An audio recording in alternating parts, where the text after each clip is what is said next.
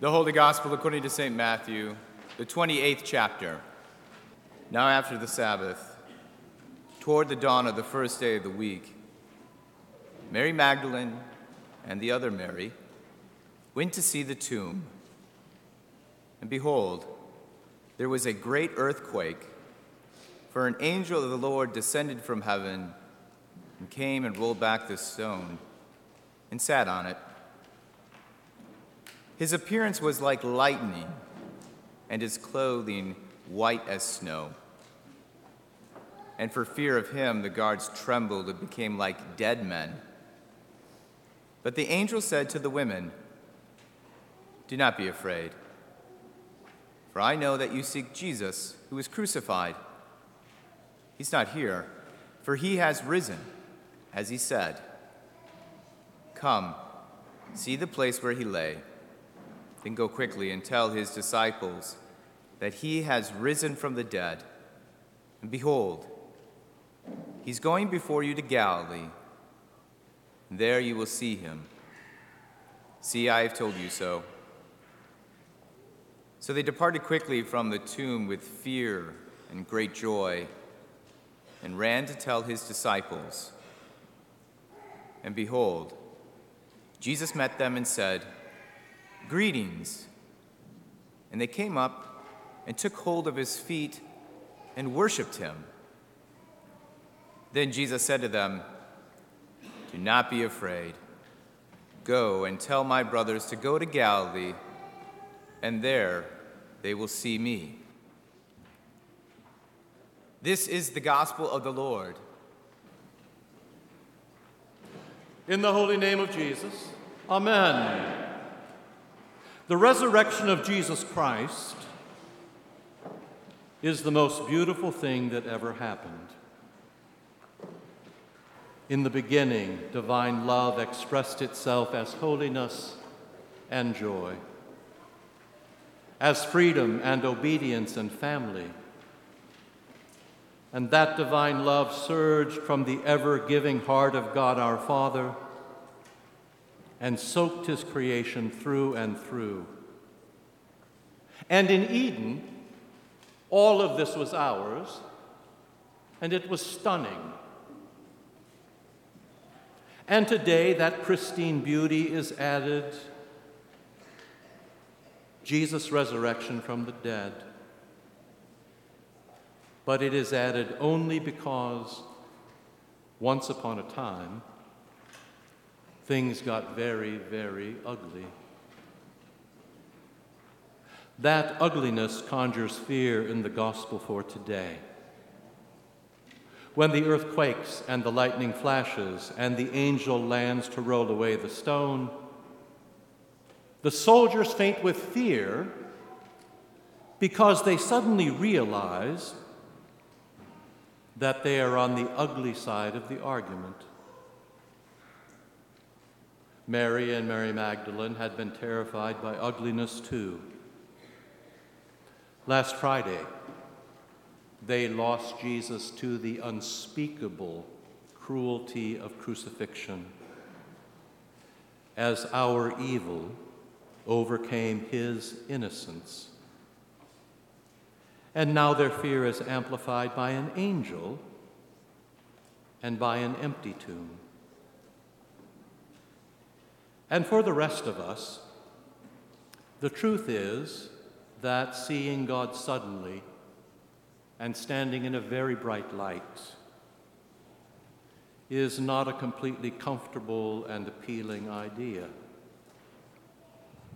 Angels and bright lights and beautiful things eventually expose us and our sins. But it is Easter, so the women and we need not be afraid. Jesus Christ is risen today because he is beautiful and because he is our friend.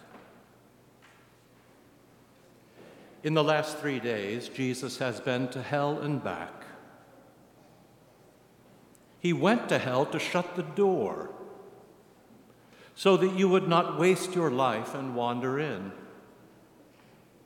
And now he has come back to you in his crucified flesh and blood to show you and to tell you that your wounded flesh and blood can be healed and can live in holiness and joy too, if only you will have it.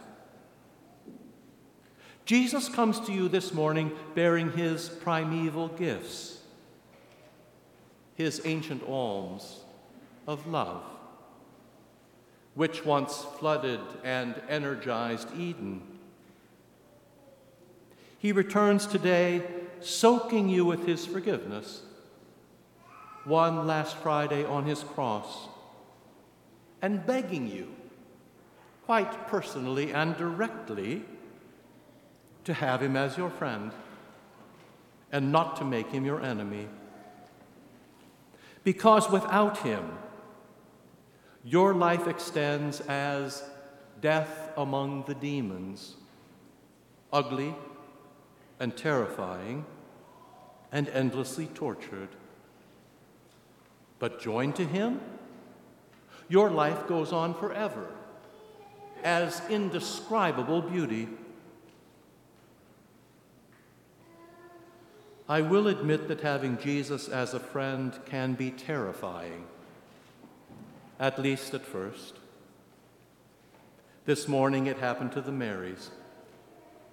They met the news of resurrection with a mix of fear and joy, and that is best. Jesus would not do us any good at all if he were only common, if he was not the stuff of heaven come to earth in flesh and blood, if he was not holy love. So to soothe them, when Jesus meets the Marys, Jesus leans in. "Hail," says Jesus, and hail literally means to tilt. To tilt with kindness, which sounds like this: "Good morning, I love you, rejoice. I am back and I am yours. You are safe, you will see." So it is the tilt. It is having Jesus as a friend that saves them. And when they are loved like that, their fear becomes delight. So they no longer need to flee. They come close to him with joy. They hold tight to him with hope. They worship him with thanks, and they obey him with freedom. Found, loved, embraced, joyful, hopeful, thankful, obedient, and free. It is the entire Christian life in just one sentence. In the resurrected Jesus, Eden is back, even in the midst of a very, very cruel world. And now we can welcome our future with no fear. This has been quite literally one hell of a week. As Holy Week marks the border between eternal death and eternal life. Of course, none of this ever would have happened if the devil had not promised beauty too. That is how Lent always starts. The devil comes to Jesus and he pretends to be a friend. The devil tempts Jesus and you and me with all the earthly things that we could ever want. The devil offers pleasure and popularity and power. It seems like a beautiful life. But the devil is no real friend. You can tell because as soon as you refuse him, the devil turns ugly. Not physically ugly, of course, since he is a spirit. Although the way we picture him, horns and tail and hooves and pitchfork, is actually more true than false. But spiritually, there is no question that the devil is ugly. His spirit rebels against God our Father. His pride tries to replace him. His hate burns anything it touches. And his way reopens the door to hell. And whenever we take the devil as a friend, when we talk to him, when we touch him, when we follow him, or when we worship him, then we too become ugly. And that ugliness will eventually kill us. But only if we insist on dying. Here is the alternative. In the last 8 days, Jesus has died in our place and risen to be our friend. He is our eternal beauty. Jesus did not waste his Holy Week, and neither should you. Jesus will not be your enemy unless you insist on making him your enemy by being disobedient, disordered, anti-love, anti-Christ, anti-Eden, anti-heaven. So this is the gospel, and this is Easter. When I am most ugly, most rebellious, most prideful, most dead, Jesus tilts to me and resurrects me. With a word, Jesus welcomes me as his friend. With a touch, he displaces my fear and he gives me a future. With trust, he asks me to play along and to obey, and that is true for all of you as well. And now, with joy, he will lay his heavenly greeting and guarantee on this altar. Every Holy Eucharist, born of every holy baptism, reflected in every holy absolution, is a little resurrection, a rescue from all the things that you and I have done to ruin ourselves. His touch is here to make us beautiful again.